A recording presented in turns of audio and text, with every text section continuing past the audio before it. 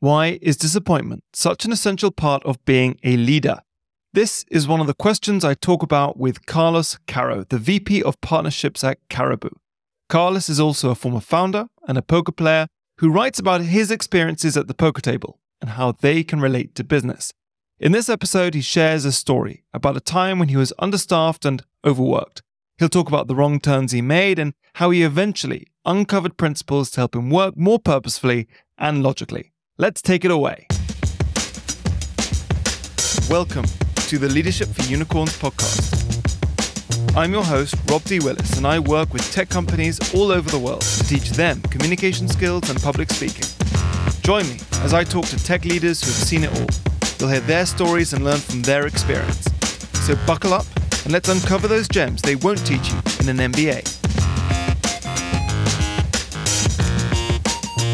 Carlos, welcome to the show. It's great to have you here, man. It's great to meet you, Rob. All these times on LinkedIn, finally get to see you in person. So it's good to connect. You are the VP of Partnerships at Caribou, and I thought would be a really great place to start with our conversation today is just if you could introduce yourself, tell us a bit about the work that you're doing at Caribou and a bit about your team, just to give us that context. Sure, absolutely. So I've been at Caribou for about a year now. And my responsibility is to bring new customers to the platform. So we're a marketplace that connects people that are looking to refinance their loan to a lender. So the general problem, and this might be a problem only in the States, is people tend to overpay for their auto loans for a number of reasons. Mm-hmm. And our lenders fix that problem. We make it really quick and simple for folks to do that. Mm-hmm. As far as my team, I work with a group of product managers, engineers, partnership managers, legal associates. It's a really broad cross-functional team. I don't manage all those folks directly, but I'm responsible for the outcome of customer acquisition. Okay. So I have to negotiate internally and externally. That's how I describe it. That's a bit of a feel for my job. And I was looking over your experience. You went into the corporate world in 2006. So that's 17 years now, yeah? That's right.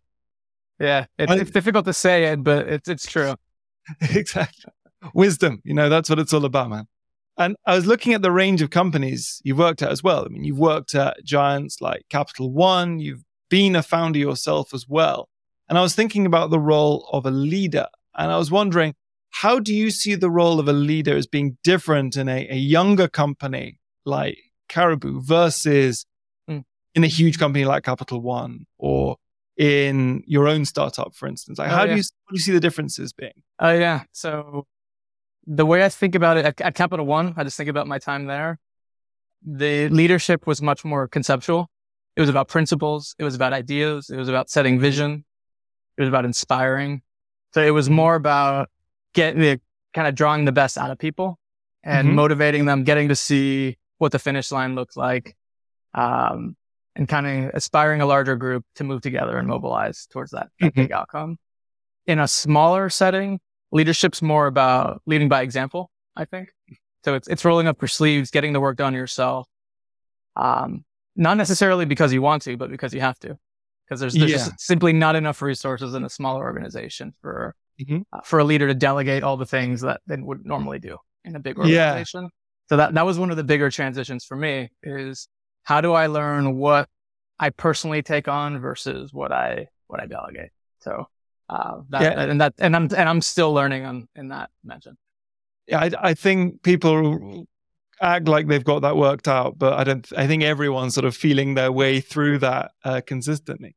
And how did you find that transition? So you go from a massive company and then suddenly you're in a much smaller one, which is more agile and more nimble. How did you find that transition? Like suddenly having, in a way, more freedom, but in a way having to do more other stuff. Yeah. It was actually something I was seeking. So when I left Capital One, what was circling around in my head was, wow, I'm spending a lot of time waiting for other people. I'm putting together documents. I'm waiting for them to review them. I'm waiting for senior leadership to give me feedback. Yeah. And I kind of stepped back and I was like, wow, this idea that I had 4 months ago, we're still talking about the idea. We haven't executed anything yet. Yeah. We're refining it. We're making it better. And the process at Capital One was super rigorous. So by the time things went to market, it was really tight. We had thought through all the angles. We had written out the 20 things that go wrong, that could go wrong and what we would do about each of them. So we were meticulous, but things took a long time. And there was a part of me that just got really anxious with that. It might be my impatience. It might be my ADD. I don't know exactly what to attribute it to, but I knew I wanted to operate in an environment where things could just get to market faster. Yeah. What I enjoyed at Cap One was figuring out a piece of intent, designing it, putting it in front of customers, and then seeing how they reacted. And there was always surprises. People never respond the way you think they do to a marketing ad or a credit program. So I love the iterations, and I figured in a small company environment, I would get more of those iterations. That's exactly what happened. That's exactly what happened in the small company environment. The biggest adjustment was the lack of structure for me. There wasn't anybody telling me what to do. There wasn't anyone telling me how to think about problems. They said, Carlos, go figure this thing out. And it was just like absolutely like in the fog after that. So trusting my own instincts, defining structure for myself, that was one of the big transitions. Yeah, I can imagine. I like the idea of that very entrepreneurial way of working. I've always been freelance. It's something I've always had to do is just figure it out like that. But I'm wondering, when you look back, just one or two things, do you think that maybe these younger, more entrepreneurial type organizations, do you think what could they take from a place like Capital One, do you think? Oh, there's so many things. Many things. And I'm still like connecting the dots for myself, even at 17 years into my career. But Capital One does consensus really well. So they value everybody's opinion. They gather it rigorously. They write it down. They circulate frameworks to different parts of the organization. So like I said earlier, by the time something goes to market, it's really tight and thought through, but it's not by accident. It's because they gather everybody's input in a structured way to do that. So I think that's one piece small companies can take, and it doesn't have to take 4 months. You can gather consensus quickly in a couple of days if you're thoughtful about it. So that's one piece. Capital One hires extremely well. So that's one piece I always took to my kind of startup career is, how do they assess talent? There's a structure behind it. What questions do you ask? How do you screen someone? How do you give cases? How do you actually assess how somebody thinks? That's one of the things I think is difficult in an interview, because you're usually talking about somebody's experience. Tell me what you did. It's hard to get into somebody's head in that context. So Capital One does a really good job creating these like 30 to 45 minute cases where you actually expose a problem to someone and they talk you through it.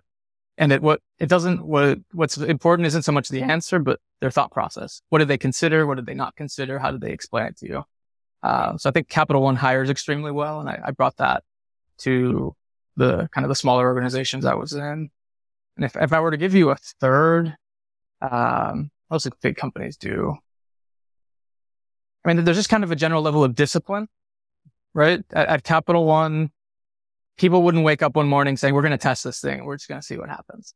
Like there was always a vision and a strategy and like some big chunky goal, and tests and experiments were always connected to some grander vision. Whereas in startups, I've seen CEOs, and I'm guilty of this myself. CEOs wake up and just say, this sounds cool. Let's go do it. And they spin up a bunch of people to go do it. And then when you later unpack, well, what vision was that connected to? Why did we do it? Like there's revisionist history on why we did it and why it didn't work. And, it's not always as thoughtful. So I find kind of that strategic thinking to be a big strength of a company at scale like Cap One. And I think it reflects a sort of maturity as well. The analogy that Steve Jobs used was he would like to think of Apple as being the pirates and other companies being the Navy. And then Reid Hoffman, I believe, took that a little step further and said, actually, part of growing is you develop out of being pirates to becoming a Navy. You're still trying to gather ground, but you're trying to do it in a way which, as you say, is more structured, more vision, not just like let's go, guys. Let's see what happens. 100%. Yeah, I think that's right. And look, I mean, on the other side of it with startups, like I've seen really cool ideas come out of just taking action and having a bias for action, which is, I think, something Capital One could learn from startups, which is like, look, thinking about things is good, but thinking about things for 6 months is bad, right? There is some in between where you can be thoughtful and you can move fast. Yeah. And I've actually found that at companies at kind of the 500 employee, 1,000 employee stage, which is, when I joined Caribou, that's where it was at. And it's this really nice balance of talented teams already showing product market fit, a desire to hustle and grow quickly, but also thoughtfulness around the strategy. So that there's a really nice balance somewhere in between like the mega company and the 10-person startup. And I find they tend to be between 500 and 1,000 employees. Yeah. When they're growing, when they're beginning to get specialized in their jobs as well, Exactly. for sure.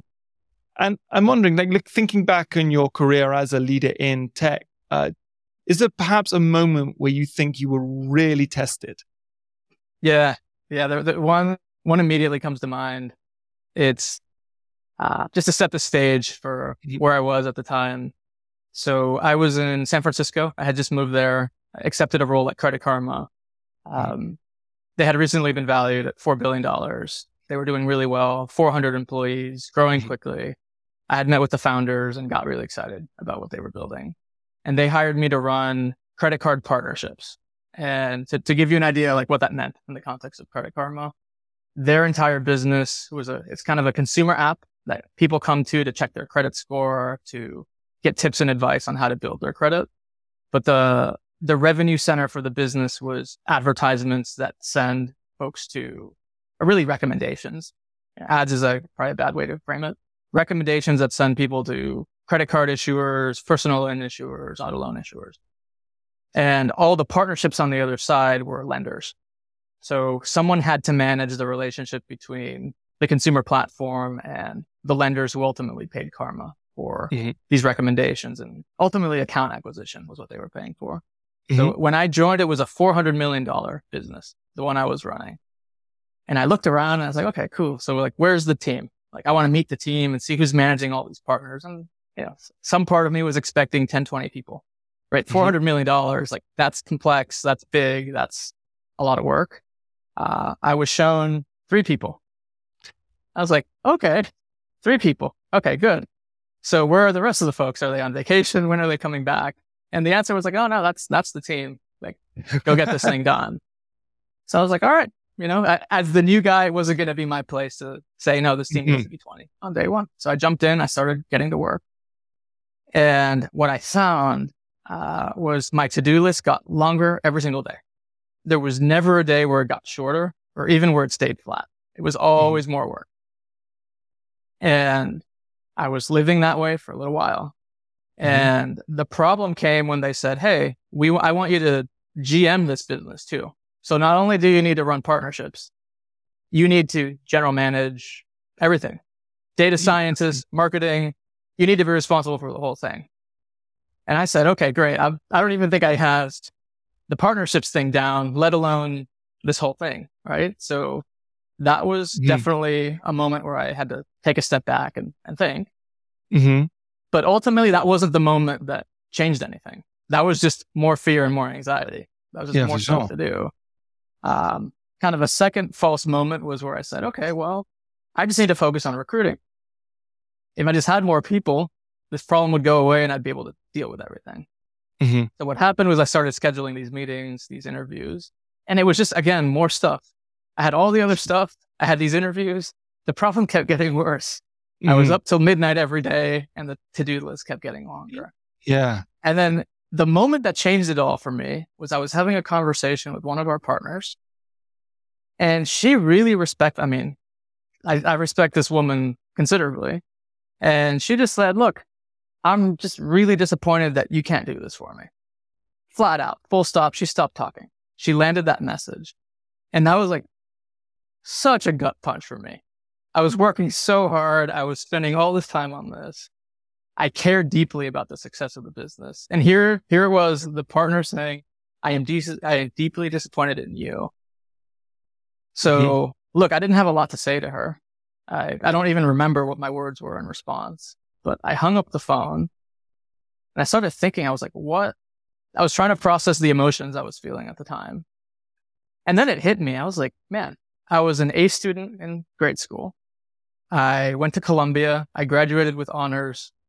I've done well in my career. I've been promoted frequently. Here I am in this new role where it's a big job. And I'm being told I'm not doing it right. Like, I'm actively being told someone's disappointed in me. And that was kind of the moment where I realized I'd spent my whole life not disappointing anyone. Mm-hmm. I'd been getting A's. I'd been doing what was expected. I'd been performing. But I was in a position now where I candidly couldn't please everybody. It was impossible. There was not the time or the resources or the manner to please everybody. And I had just suffered the punch. Like, I had just experienced what it felt. And look, it stung. It didn't feel good. But the next day I woke up, the world was still spinning. The sun still rose. Like, everything was fine at the end of the day. This one person was disappointed. But look, she was disappointed for good reasons, because what she was asking for wasn't important enough for Credit Karma to deliver. It was reasonable and rational. So as soon as I recognized my success relied on disappointing others, in fact, I had to disappoint others to be successful, then that became like an explicit part of my framework. So I'd wake up and I'd say, okay, what are the most important things I need to do? I'd list them out, both short-term and long-term. And I would actually just articulate, who am I going to disappoint today? There was always somebody that I need to tell I can't do this, or I need to do it in 3 months, or I can't do it at all. And I just got really comfortable with landing those no's and explaining my rationale. And what I always learned was people were more understanding than I had anticipated. People would, like, when I would walk them through why I couldn't do something, they'd be like, oh, okay, that makes sense. And they just walk out of the room like nothing happened. And I was expecting every conversation to be explosive, to contain drama, to contain expletives towards me. And like, that just wasn't true. So like, this whole fear of disappointing was entirely in my head. And once I got over that, my career, my life changed. Like I started spending less time at work and having more impact, because I candidly just deprioritized a lot of stuff, told a lot of people no, didn't answer every email. And that was a big game changer for me. Yeah, there's a wonderful book called The One Thing by Gary Keller, which is reminding me of how really, in order to make some sort of impact, we do need to, as you say, let people down. We do need to say no, because otherwise we just cannot make any kind of progress in any particular area. And I imagine it also gives you, like, thinking back to our earlier part of the conversation, you can now think strategically about where you're putting your time. Okay, say, what's the major outcome that I want to have in this particular moment, or what's best for the company in this particular moment? And as you say, that fear that we have that people are going to be really upset, if you're open and honest and say, look, I can't help you in this moment, usually they don't care as much about us as we fear they do. That's right. Yeah. Yeah, no, and it's super freeing, and I don't know what the right language is, but you come out of a conversation with almost like a weight lifted all off your shoulders. When that thing that was hanging around giving you anxiety, you don't just postpone, or you kick the can down the road, or you avoid. You just flat out say, look, it's not happening. It's not happening now. It's not happening ever. And you just rip the Band-Aid off the conversation. And most of the time, like you said, people are pretty understanding as long as they have an appreciation for the why, right? Yeah. You can tell them what you're prioritizing and how things stack. And there may even be an element of relief for them, because they may have an ever-expanding to-do list as well. And, oh God, thank God Carlos said no to that. Now I can get on with the other things I have to do as well.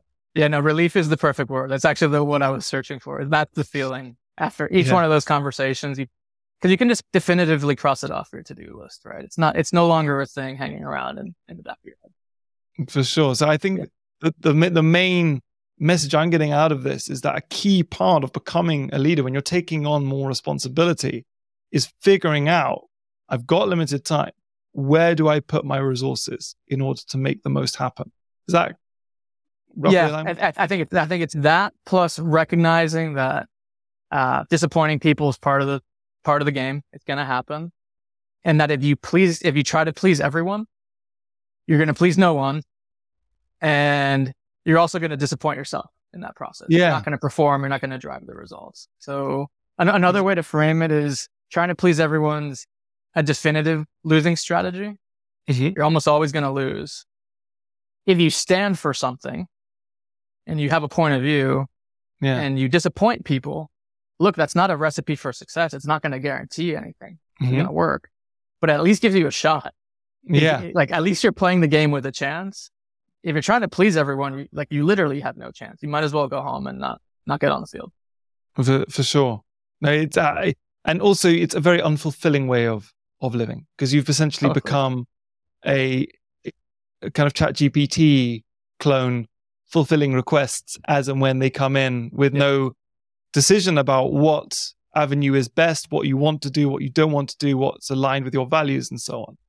Yeah, you're reacting to the world around you. It's right. It's totally passive, isn't it?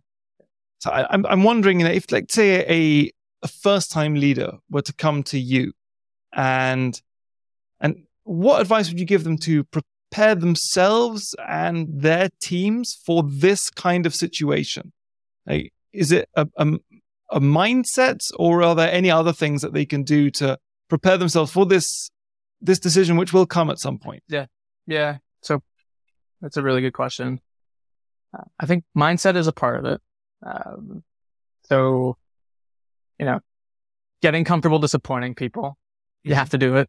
Like I would almost, if I were to hire a leader to do this, I would almost want to see explicit evidence somewhere in the interview that they're comfortable disappointing me. I'd almost want to make a request so unreasonable that if they didn't push back and disappoint me, I'd question whether or not they were fit for the job. Right. So there is an element of just not just mindset, but actually executing those hard no's, and especially in the face of power, right? Your boss, a partner, someone that has some authority over you, being able to kind of set those boundaries, I think is huge. It is mindset, but it's also just a practice. That's number one. Number two, I mentioned hiring when I was telling the story. And the first thing I should have got on when I had that instinct, when I looked around and said, oh, $400 million business, 3 people, I should have immediately gotten on the phone and started calling people to build the team. Like that should have been just day one. Yeah. Instead, it was like a day 90, a day 180 thing. And by then it was like too late, somewhat out of control. Things were out of hand, and I wasn't steering the ship the way I wanted to steer it. So get ahead of hiring, bring in people you trust, overinvest on it. That pays off massively, because once you get behind the ball on hiring, it's really hard to get out ahead of it if you get too far behind. So that would be one major piece of advice as well. I mean, the other thing I spent a ton of time on, I thought was really effective, was listing out everything that I could be spending my time on. I was exhaustive. I wrote it all down. And I remember it was like a 10-page document with maybe it was 100 rows, but it was exhaustive. And I went to my boss and I was like, look, here's all the stuff I could do. It's all there. There's a row for everything. Here are the 10 things I'm going to do. Flat out. If it's not, starting on number 11 down to 100, I'm either ignoring it or I'm looking at it when I have discretionary time, which by the way, maybe never. So if you're uncomfortable with this, let's have the chat, let's debate it, let's figure it out. And there were good debates that came out of that. But after we figured out what were the 10 things, that was it. I could spend my time driving those things forward and not worrying about the question from my boss about item 84 or item 63 or whatever. Because that's one of the things that got me in trouble earlier in my career, is I would do all the calculus and the prioritization. I just wouldn't communicate it as explicitly as I needed to. And then people would expect something of me on those things that I actually had no intent to do. So there was always a disconnect and a way to get pulled back into that. Yeah. People, and it may have even led to that moment when you were talking to a partner and then they said they were disappointed. Exactly. The mature thing would have been at the beginning saying that we can't handle this. Exactly. We'd love to, but that disappointment message I got, that was actually on me, because somehow that partner had an expectation I was going to do this thing. Yeah. And I should have reset that at some point. I failed to do it. So I totally deserved that message. But it's that practice of prioritizing and making explicit that gets you there. Yeah. Really fascinating, man. I just want to move on, because I've loved reading about your insights from the poker table, which I know is a really big part of your life as well. Yeah. And there's some wonderful articles that I'll be sure to link to in show notes for everyone. But for those who maybe haven't read them yet, are there maybe one or two general approaches or techniques that you'd like to share from the poker table that you think could be really helpful for other tech leaders? Yeah, it's a really good question.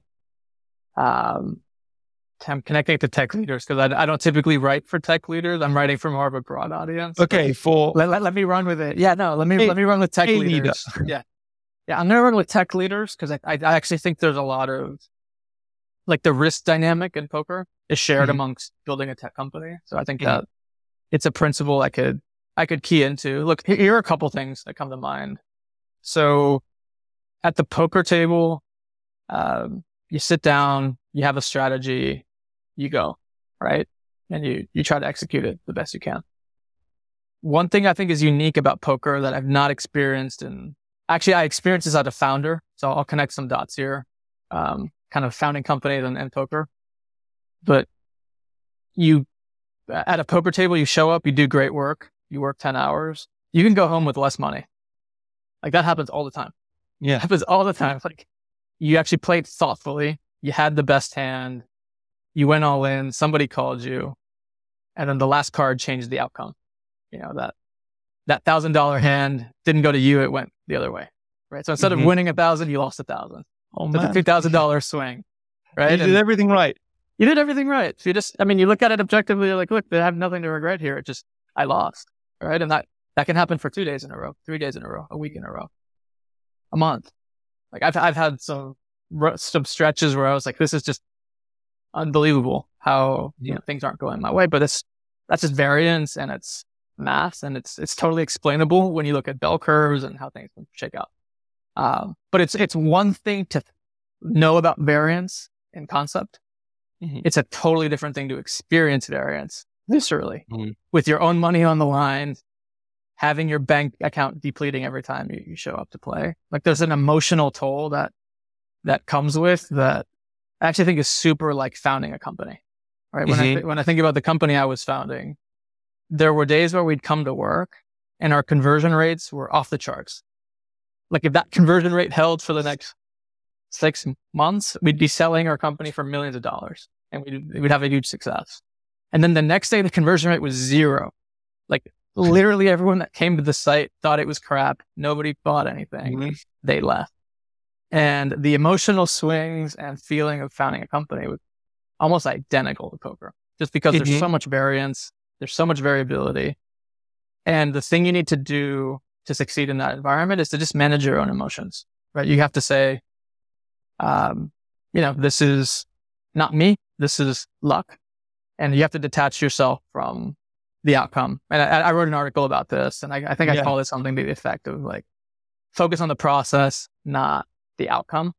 Something to that effect. So detach yourself from the outcome. You got to put in your work. You got to have a thoughtful process. The outcome has something to do with you, but it has a lot to do with luck, especially on a short term. If you just commit to your process, know that it's working, know that it's thoughtful, but don't worry so much about the short term stuff because it can be really distracting and demotivating. So I think the mental strength, I think, would be the big thing that I took from poker, that I deployed at tech founders, other companies. And I think it ties back to what we've spoken about as well, that discipline you have to follow. You've got this list of 100 things that you could be doing. And, let's say you pick 10. It's actually the 11th thing, which is the hardest not to do. And someone comes to you and they really need your help, but you can't help them. And you risk everything else if you follow them. You've got to manage your emotions, be disciplined, push through your original strategy, or you risk upsetting everything that you've planned and strategized and thought out before. Yeah. That happens all the time at the poker table. Yeah. And it's all the time. You're facing a big bet and all the evidence says this guy is bluffing. The line doesn't make sense. The betting pattern doesn't make sense. Maybe he's visibly shaking. There's something going on there. Yeah. Logic says call, but your hand is weak. Objectively, your hand is weak. It's not that good. It can't beat that many hands, but all the signal there is your opponent's bluffing. And that's where you got to push through and say, okay, look, I have to call. Yeah. Holding is costing me money long term. All the evidence says I should call. It doesn't feel good. It's scary. It's risky, but it's the right move. Yeah. And that's where you connect intent and execution, and just getting reps at that is, I think, really important, because you don't get that many reps in tech. It's one of the things I found. Like I face big decisions in tech in like my current job. I don't know, once in 3 months, something like that. At the poker table, I face big decisions like every couple hours for thousands of dollars. I have to make them. Like I can't go away and think. I have to spend the 30 seconds or a minute and decide. If I don't decide, the dealer takes my hand and I lose. Right. So like there's a little bit of pressure and practice that comes with the game of poker. Yeah. And that's why I think why it's so great to talk to like an experienced person like you who's had the reps at the poker table in the corporate world as well. How we can take those kind of principles and apply that rigorously to ourselves so we can all grow as leaders with the kind of challenges that we face along that journey. I mean, apart from your articles, which I'll be sure to link to, are there any other maybe resources, tools, books that you think people should be sure to check out? Oh man, on poker, there's so much literature. I've probably written, I've probably read over 50 books. Like, if I were to give you one, which I really enjoyed and got a lot of value out of personally, it's a book called Sinking in Bets by Annie Duke. Yeah, she's a professional, I think a former professional player, also a professor, I think, in psychology. I happened to meet her in 2004 in Aruba, and she was super gracious and took a picture with me, and maybe I'll post it on LinkedIn later. Definitely. Yeah, her book is fantastic because what she does is she breaks down all the lessons she learned in poker, but puts them into frameworks, like things you can really put your hands around and say, oh, okay, this is a framework I can use for marketing or business or launching a company. And it centers around how you make decisions and how you think about decisions that come with a lot of risk. Right. And like her opening line, I'll never forget. Her opening line is something to the effect of, life is poker, life isn't chess. And what she's trying to say is, look, in chess, when you make a move, it is what it is. You've made that move and like everything's deterministic around the board, right? There's the knight doesn't randomly move from the white square to the black square on the flip of a coin. Like you see the world for what it is, you move, and like if you failed, it's on you. Like you can't blame luck. You can't blame any external circumstances. Life isn't like that. You can make a decision and it can be totally sound and things can go the opposite way quickly. Yeah. And the book's around how do you unpack that? How do you make good decisions and not get distracted by the bad outcomes? So was the outcome decision driven or luck driven? And how do you think about that? And how do you put frameworks around it? So it's a really excellent read for anybody kind of interested on the topic. Annie Duke is, she's a bit of a legend actually. And it also makes me think of a kind of principle of mine, or maybe an irritation is a better word. It's the people who, for things they perhaps didn't do amazing work, but somehow timing worked and it did go really well. So they forget humility, that chance plays a big part in how well something might go or not. And maybe we do something bad, but that leads to something else, which is even better. But to always respect the role that timing, stuff beyond your control. That's right. Play. I love that. I mean, I can point to moments in my career where I objectively made a bad decision and it worked out in my favor. Yeah. I can look at them, and I mean, it's easy in retrospect. In the moment, it's harder. But yeah, you have to be humble and say, look, like I've been successful, but it's not 100% because of everything I did and achieved. It's right place, right time counts for a lot. And having that humility, I think, is really important. I'm glad you said that. Brilliant. Yeah, I'm glad we're on a wavelength there, man. But I've loved talking about this humility, and I really loved the way you thought about principle, strategy, and go, and how we need to be able to push that through rigorously. And that may mean disappointing people at some moments, but it's all in service of the bigger game, which is growing our company, serving our team, being a better person at the end.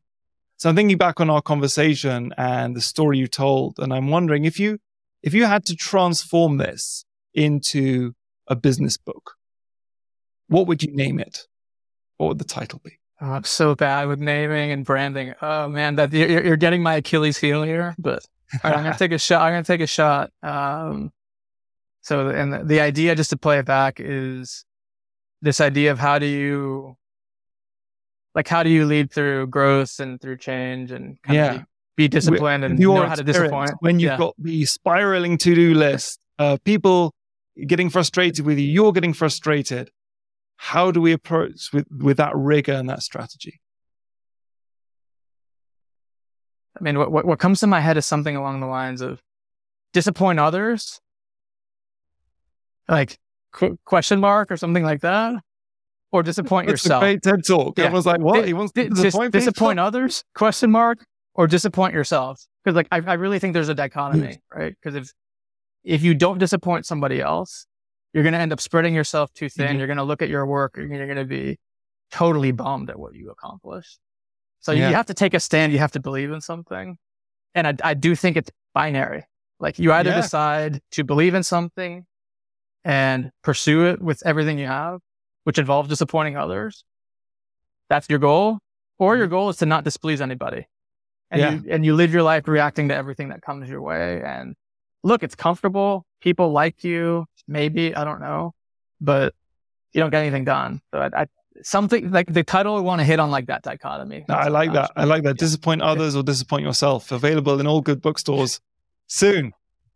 And lastly, just to close off today's session, where can people go to find out more about your work and your writing?